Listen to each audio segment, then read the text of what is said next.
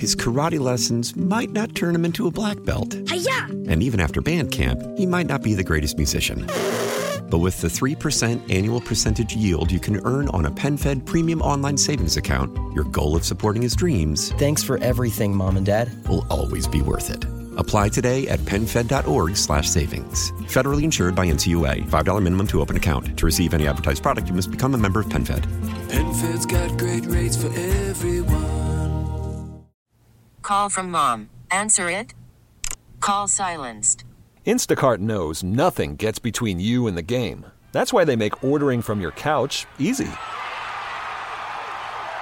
Stock up today and get all your groceries for the week delivered in as fast as 30 minutes without missing a minute of the game. You have 47 new voicemails. Download the app to get free delivery on your first 3 orders while supplies last. Minimum $10 per order. Additional terms apply. 97.1 FM Talk. On demand audio. And in the depths of my addiction, I was extremely irresponsible with my finances. But to suggest that is grounds for an impeachment inquiry is beyond the absurd. It's shameless. There is no evidence to support the allegations that my father was financially involved in my business because it did not happen. Yeah, that was the news conference that Hunter Biden held outside of the Senate the day that he kind of blew off that congressional subpoena. What else is there to know about that? Did Joe Biden know he was going to defy the subpoena? I don't know about that. We've got Jared Halpern for Fox News Radio on the phone right now. Jared, good morning to you. Good morning to you. Absolutely. You know, I said this to somebody the other day. Normally, this week between Christmas and New Year's is a dead week when it comes to political news. Not anymore, right? Well, certainly not when you turn that calendar to an election year. Yeah. All bets are off when, I think maybe we took, maybe 2 days off to spend time with loved ones, and now we're back at it. And listen, I think what you're going to see over the next, certainly, first few months of the new year is just a slew of kind of back and forth letters from James Comer and Jim Jordan, right, the two Republican chairmen leading this impeachment inquiry. What they are seeking now are information from the White House counsel's office about whether or not President Biden knew in advance that Hunter Biden was going to do what he did when he showed up at the Capitol to announce that he was not going to sit down for this closed-door deposition.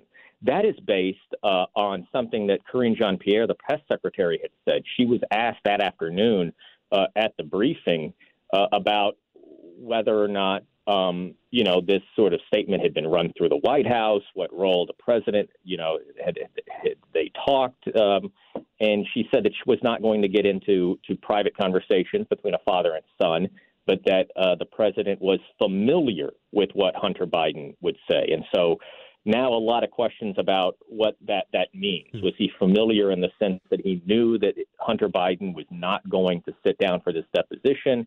What did that mean? And so what Comer and Jordan are after now is information from the counsel's office about any records that may exist about foreknowledge that the president may have had. I do not know how far this can get, right? Certainly a lot of this, I think, probably delves into not just executive privilege, but private conversations outside sort of the scope of the president's duty, right? A conversation between a father and son generally is not something that Congress has oversight of. Then again, a lot of this impeachment inquiry deals with the financial dealings of the president's son. So I think it will set up probably a lengthy back and forth between the White House and these House committees.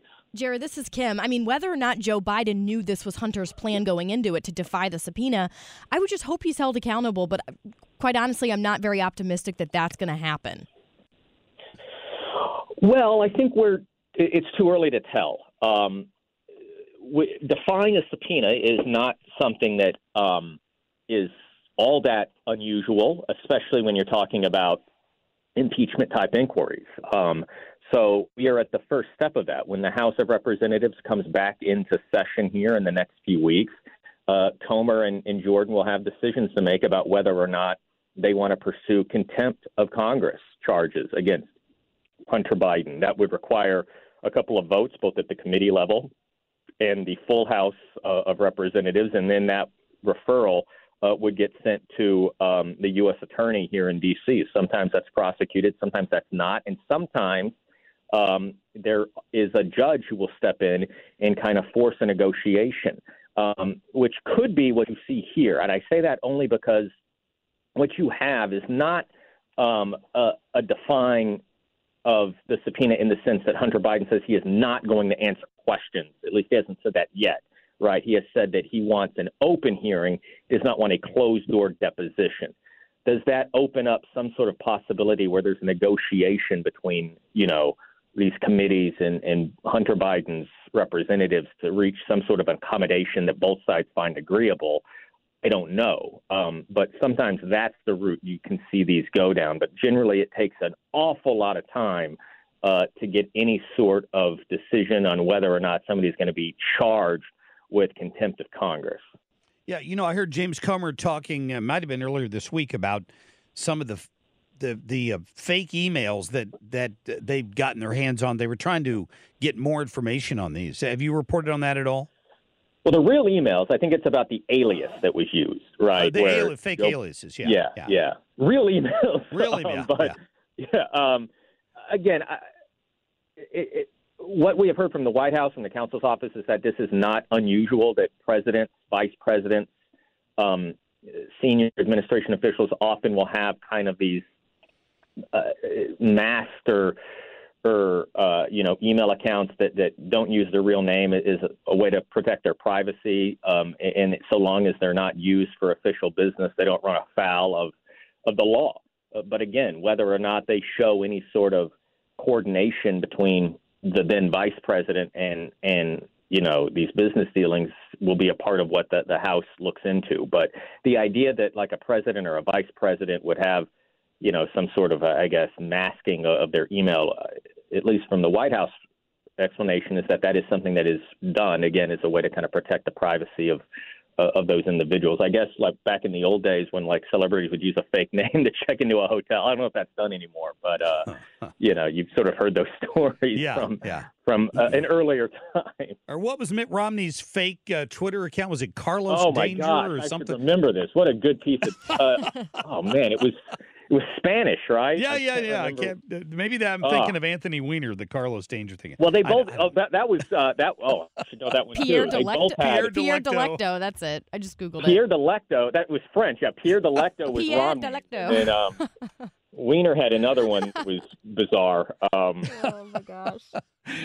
Fun times. It should be. I need to come up with a good. I should come up with a good alias. You should. Absolutely. Well, I remember.